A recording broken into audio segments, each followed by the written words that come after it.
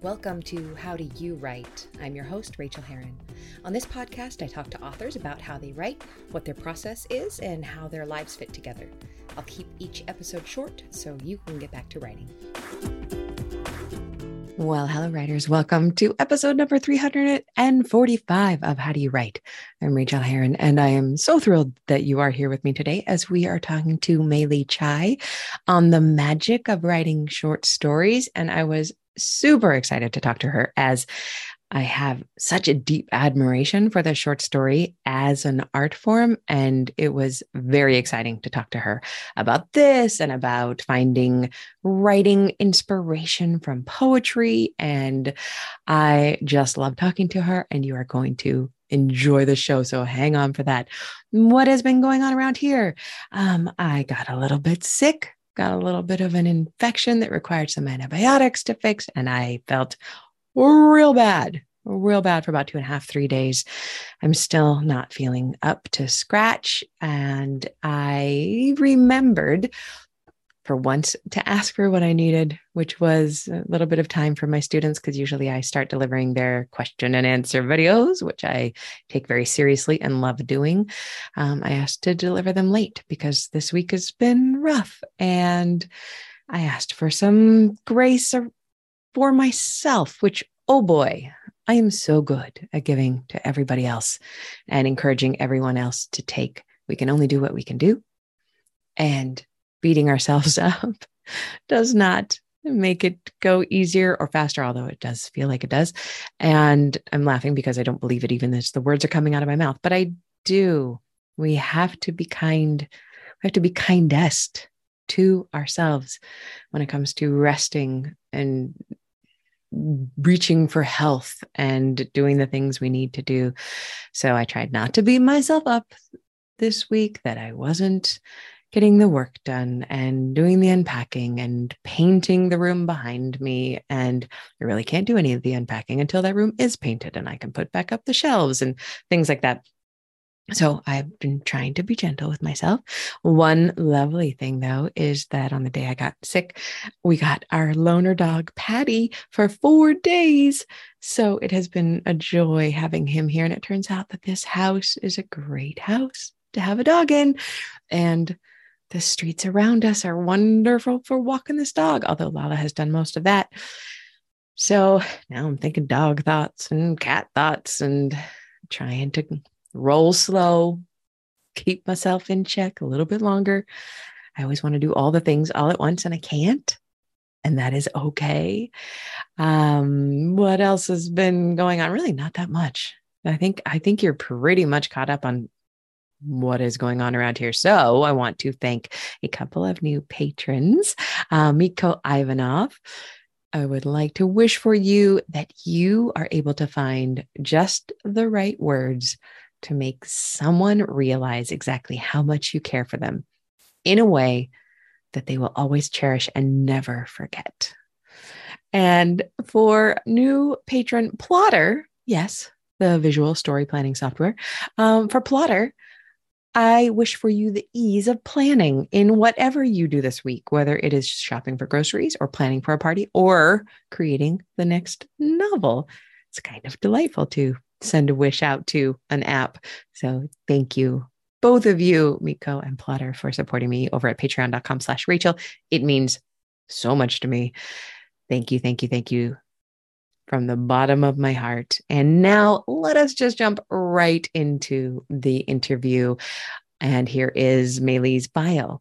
Mei Lee Chai is the author of the American Book Award-winning story collection, Useful Phrases for Immigrants, and 10 other books.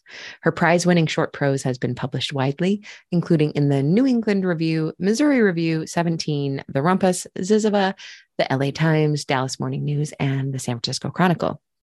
The recipient of an NEA Fellowship in Prose, Chai is an associate professor in the creative writing department at San Francisco State University. Tomorrow in Shanghai and Other Stories is her most recent release. And now, please enjoy this interview. Please enjoy your own writing and come find me somewhere online and tell me about it because I really want to know. Happy writing, my friends. Here we go. This episode is brought to you by my book, Fast Draft Your Memoir, Write your life story in 45 hours, which is, by the way, totally doable, and I tell you how. It's the same class I teach in the Continuing Studies program at Stanford each year, and I'll let you in on a secret. Even if you have no interest in writing a memoir yet, the book has everything I've ever learned about the process of writing and of revision and of story structure and of just doing this thing that's so hard and yet all we want to do. Pick it up today. Well, I am so pleased to welcome you to the show today. Hello, will you please share your name and your pronouns with us? Sure. Thank you. My name is Mei Li Chai, and my pronouns are she, her. Thank you. You are in the San Francisco Bay Area where a lot of my family is. How are you doing with all of the flooding? Are you okay? I'm okay. It's been different. Yesterday we had hail. We had also simultaneous thunder, which is something I don't ever remember happening before in January in San Francisco. So a lot of tree limbs have gone down. Fortunately, like I haven't been flooded in my apartment building. But I know other people whose streets have been flooded and who've had roof damage or they've had to lose trees, and it's kind of scary.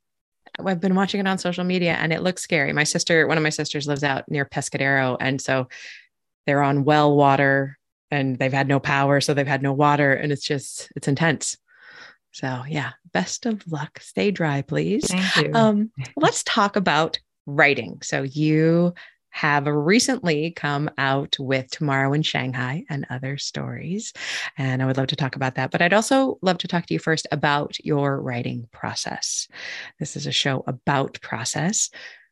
When and where and how do you fit writing into your life? That is always the question, isn't it? Since I work full time, I'm a professor at San Francisco State, and I'm acting chair of the department this year. So it's been really busy, Wow. just to put it mildly. And I'm a caregiver for my 90-year-old immunocompromised father. And during the pandemic, that's been especially difficult because there's been so many anti-Asian attacks. Even in San Francisco here, I've had to report like 11 different incidents to stop AAPI hate. So, I'm so it has sorry. been, thank you, stressful. It's been Yeah. stressful.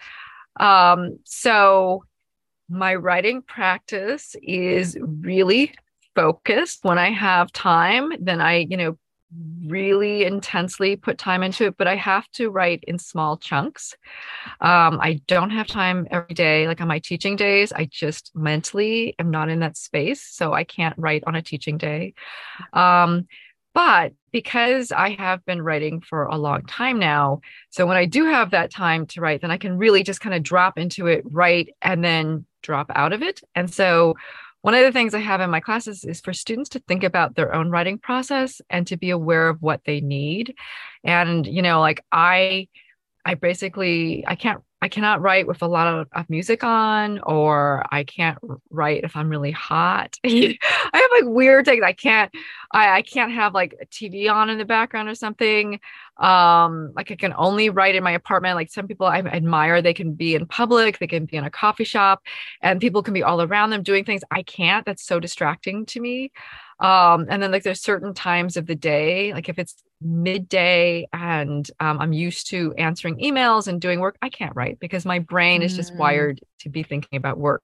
So I know the kind of peace and quiet and kind of physical space I need for when I'm writing. And so when I have that moment, I can take it. That's beautiful that you know your process. And also, we don't talk about that enough, that our brains expect certain things at certain times. And so they start gearing up for it. There's a book that came out a couple of years ago called Never Enough, and it was about the science of addiction. And this woman in her doctoral thesis proved that if a person has a cocktail, like a Manhattan at 5 p.m. every day, if they have it at 4 p.m. one day, they will actually get more drunk on it because their brain Ooh. hasn't started to bring them into the space yet of drinking. So making them a little bit more tense. So then the relaxing effects will hopefully achieve stasis. And ever since reading that book, I can tell that in my own brain too. Like if I just throw myself at writing when I am normally doing emails or podcasting or something like that, my brain throws up the red flags. But if I do it when my writing time normally is, it's ready to go. That's interesting. I'm so happy you told me that. So I know it's not just me and some weird quirk, and I'm just not disciplined enough to like be able to do that. So I'm not happy that other people suffer in this way, but it does kind of reassure me that I'm not alone in that, like, oh, look, I've got a spare hour in the middle of the day. Why don't I use it better? And I just can't. Yeah, I think possibly we can use those hours, but not as well as we could the hours Yeah. where our brains are ready to write. Yeah, that's awesome. What is your biggest challenge when it comes to writing?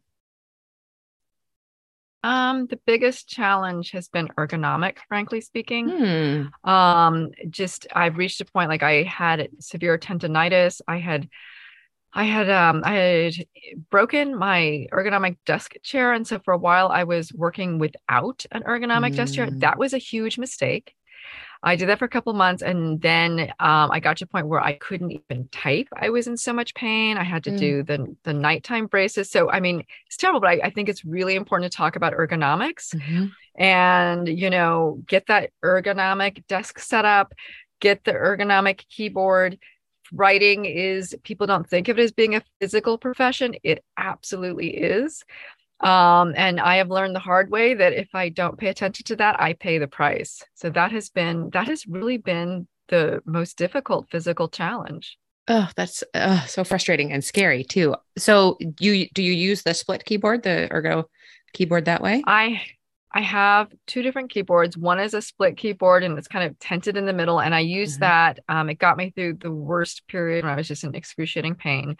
And now, since I've been doing occupational therapy for a year and I do my exercises and I'm mindful, I've gone more to a flat keyboard, but it's still kind of ergonomic design. I have a wrist brace, and I make sure that my wrists are level as opposed to, like, up or kind of down, which they say is really bad.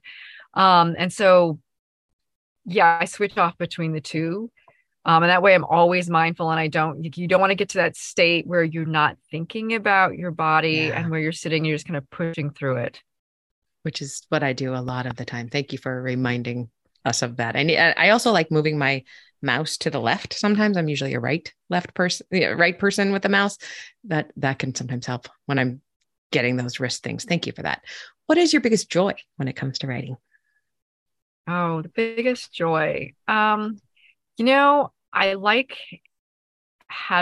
just like having time to write. Yeah. Being able to carve out that space and to be able to write and to feel like I'm making progress. Um, I don't ever feel like I'm done, so I can't say when I'm finished, but I feel like that middle state of like, oh, I'm making progress and I'm enthusiastic and I've got this time carved out and I can just get into that groove. I don't have to finish it in the day, but just feeling like I've made progress just brings me great joy. I love that. If you were to be given on a random Wednesday your ideal length of time that you would spend in your writing or revising, what would that be? The occupational therapist says you're only like they only want you to sit for 45 minutes. I can't accomplish anything in 45 minutes. It's just, Yeah. I'm just not that fast. Um, but if I could have like a 2 hour block, and so that gives me the time to like kind of ease into it and ease out of it. And then I don't Mm, have to, because I've got 2 hours, then I don't have to feel rushed. yeah. Um, but I know it's terrible to admit that because I know from the occupational therapist that you're really supposed to get up and start moving every 45 minutes. I have put those reminders on my computer before, like the little apps and things that tell you to get up and move. And then I just become an absolute expert in silencing them. Just, I, and I don't see them after a while. Yeah. And as we're talking, I'm feeling myself sitting up straighter. And yeah. Can you share a craft tip with us of any sort? Sure. And this kind of goes into like getting like, there are times, as we all have, I imagine, like I'm at an utter blank. And even if I have an ongoing project, I'll just like, I can't trick my mind into letting go of the daily worries and clutter and just answering emails or appointments I've got to schedule. It's just the horrible dailiness of that. And so there's a number of like different books that are very, I kind of like poetry. I don't write poetry, but I love Mm, reading poetry because I don't write poetry. And so I can just open a book and pick out a line, and it'll be so interesting and so intriguing about how poets use language that it will take me out of my prosaic mind and thinking of the lists I've got to get done. And there'll be an image or a turn of phrase that will just inspire me. And so I try to write it for a little bit, like a free write for like 5 minutes in response to that as a prompt. That's kind of gorgeous. Resets the brain for me. Does that ever work its way into anything, or is that more like kind of a morning pages kind of thing just for you? I have, on the rare occasion, been able to turn some of those exercises, like I don't do it immediately, but I'll set them aside and like maybe I can develop it later, and I'll be like, oh wow, that setting or something, and I can turn it into a story or sometimes an essay. But I don't do that I don't use that as my intention, because then it puts too much pressure, right? If I just think of this as a free write, there's no stakes, it's just to kind of get, my mind into the mood for writing, then because the stakes are so low, I can trick myself into doing it. So I talk to a lot of novelists and memoirists on this show, but I don't talk to short story writers as often. And your answer just prompted me to ask this. What do you love most about writing short stories? Oh, well, I love reading short stories. Yeah. I don't think when I first started writing, I didn't like short stories because I found them really extremely difficult to write. And I feel like I would read stories like Gish Jen, and I just feel like they're like perfect diamonds. They're just so perfectly polished and perfectly shaped. And I just could never even aspire to that somehow. But I loved reading short stories, and I've been reading and reading and reading short stories, and I teach short stories, and it just got to a point, though, that sometimes I would start writing just to get to know a character. I usually start with a character or a situation, and they would then, to my own surprise, develop into a short story. And then now, like, this is my third collection, Tomorrow in Shanghai. And so now I really just love it as a form. And so I no longer feel as intimidated by it. And I just, again, like I'll start with a character and see kind of like a dilemma or a situation will come to me, and I'll just see where I can take it. That's so interesting to me, because I have always been incredibly intimidated by the short story. But I've always, and while my novels are character based, I never even thought about starting short stories from the character base. I always thought you had to have a fantastic plot idea in order to hold the short story up, even though, Alice Munro and Under Dubus, they were all about the character. You just are the first person in 25 years who has made me want to write try to attempt a short story, awesome. Perhaps someday. Thank you. What is the kindest thing that anyone has ever done for you in your writing career? Well, I think, it's hard to start. I feel like I've had many, many, many kindnesses, right? As you may feel, in order to have a writing career, we have to constantly have people be kind and gracious, and helpful. I feel like everything I do is dependent in some way upon the kindness, at some point in my life of someone else. So I think like a recent kindness was Edward P. Jones, right? He gave me like the most amazing blurb quote for my previous collection, Useful Phrases for Immigrants. I really was not expecting that from him. I had reached out to him, and I hadn't heard for a while. And I thought, well, who am I? He is this giant in the field of American letters, and he writes these amazing short stories. And then he came back with this most beautiful blurb, and I was like, that was real generosity, because at his point in his career, he's won a Pulitzer, he's won the MacArthur Genius Award, he is so acclaimed. He doesn't have to do this for anybody, right? And so I was just so touched and moved by that. There's all kinds of small graces that we get all the time, right? And I feel like, so that's why I feel like try to focus on that, because there's also like the unexpected slam that we also get. And so I try to like push those, even though like it's easy to feel really hurt and wounded when something like that happens. I try to push that aside and just focus on the kindnesses and the graces, because that is how I would say 99% of us get by. Absolutely. And I love that you call them the small graces. So thinking of that kindness and that small grace, what is a small grace that you have given yourself as a writer? Oh, I've given myself as a writer. Um, I think I've become more forgiving of of not being as productive as we're all told that we should be. Mm-hmm. When I first, I mean, I started out as a reporter, right? And so as a reporter, I mean, that's grueling. I started working as a reporter for the Associated Press. And when you're an AP reporter, a wire service reporter, I mean, you're just working constantly, and you're just constantly working on stories, turning over stories. It's forget about a daily practice. It's almost like a 24-hour practice, right? And so I got to a point now where I have to forgive myself if I don't write every single day, right? It's just not humanly possible for me. And so I tell myself, okay, or I also have to forgive myself if I feel like my writing in a given day wasn't very good. If I just try to force myself, and it's just, we know when it's not working. Mm-hmm. And I used to feel despondent or terrified or angry at myself or undisciplined. And I feel like now I'm like, no, I just need to rest today. And that's a small grace, a small kindness I give myself. I love that. I was just talking to another writer recently, and she said that she has to remember to pat herself on the shoulder and say, "Good job, buddy. Good job. You're doing the best you can." And I just thought that was so warm and loving. And I'm not gonna forget that. Thank you. What is the best book that you have read recently, and why did you love it?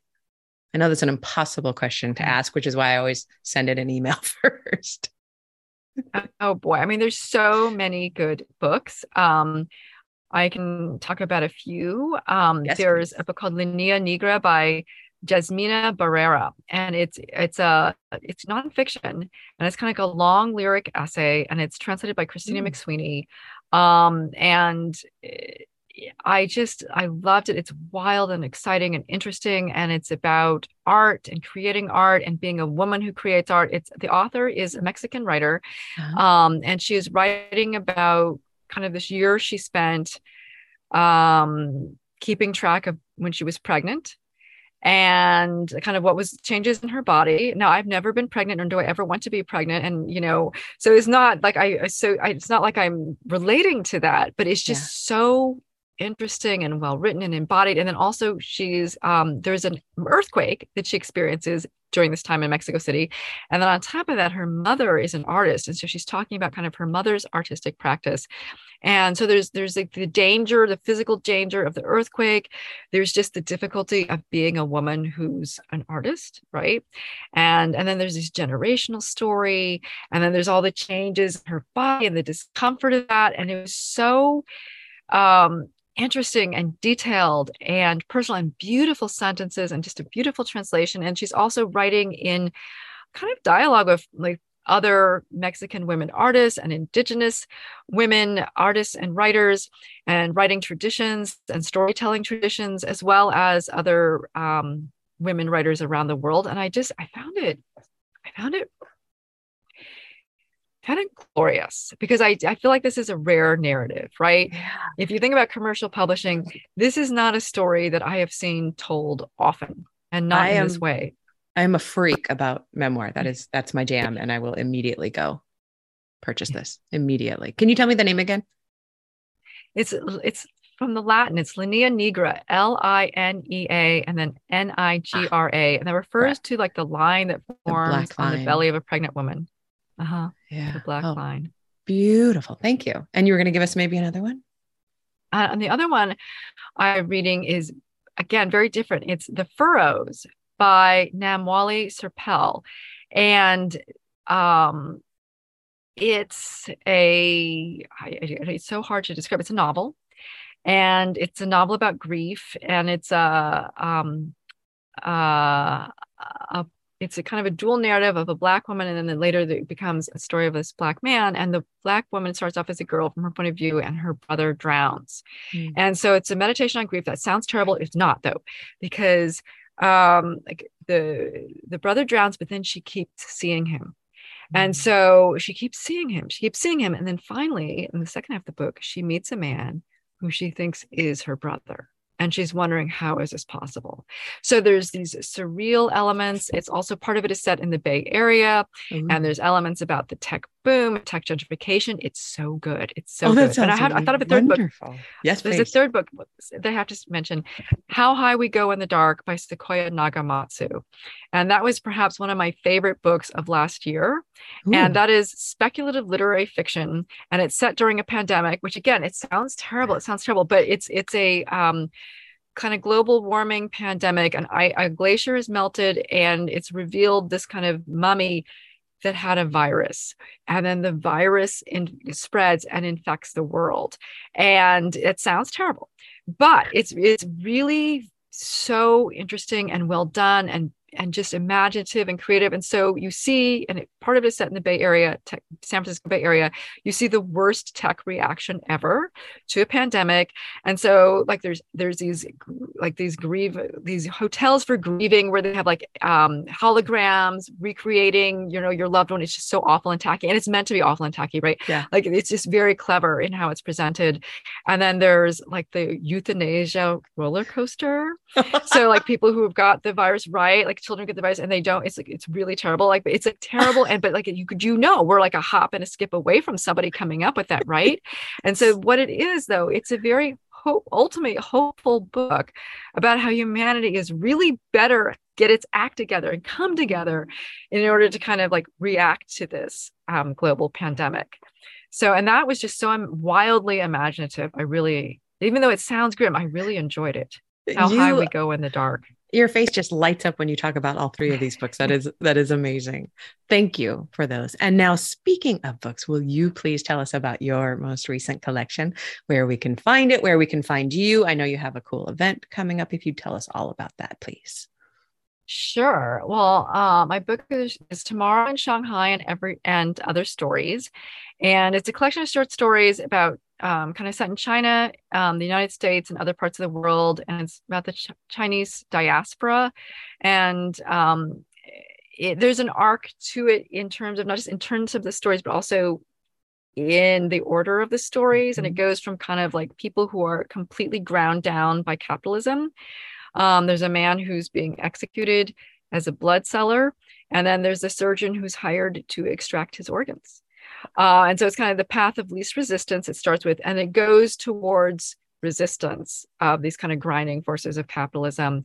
And it ends, and this final story is set on a Chinese Mars colony. And it's about an older Chinese woman who's kind of working as a nanny in the Mars colony because she's got a mortgage. She's trying to, save up money and pay off these debts that her son has accrued so that, her grandson can finally get married. But it shows kind of like in her state of being relatively powerless, how she can kind of like find strength and resilience. So that is that collection. And it should be available in independent bookstores. You can look at bookshop.org, or you could, order it online. It's widely available right now. And I'm going to have a reading for Alaska Quarterly Review on Sunday, February 19th. And it's 5 p.m. Pacific time, San Francisco time. It'll be online. It's completely virtual. You can find it at the Alaska Quarterly Review YouTube channel. That is so cool. Tell us the date and time. It's 5 p.m. on the 19th of February, right? 2023. On the 19th of February, it's a Sunday. Yes. So it'll be and I'll be reading with 5 p.m. Pacific time, 8 p.m. Eastern. I'll be reading with Irena Lara Silva, who is a short story writer. So that is fantastic. And where can we find you online? I have a website. So it's just www.may-leechai.com. I also on Twitter, May Lee Chai on Twitter. And then, I have like a Facebook public page, although I'm less active there. Perfect. Thank you so much for being here and for talking to me and for possibly inspiring me to try another short story for the first time since grad school. So. Oh, please, Rachel. Thank you so much. Please write a short story. I think everyone should write short stories. I think they're wonderful form. Oh, and I do love reading them. I will let you know. I'll keep you posted. Thank you so much again. I really appreciate your time. Well, thank you. Thanks so much for joining me on this episode of How Do You Write? You can reach me on Twitter, Rachel Herron, or at my website, rachelherron.com. You can also support me on Patreon and get essays on living your creative life for as little as $1 an essay at patreon.com/Rachel, spelled Rachael. And do sign up for my free weekly newsletter of encouragement to writers at rachelherron.com/write. Now go to your desk and create your own process. Get to writing, my friends.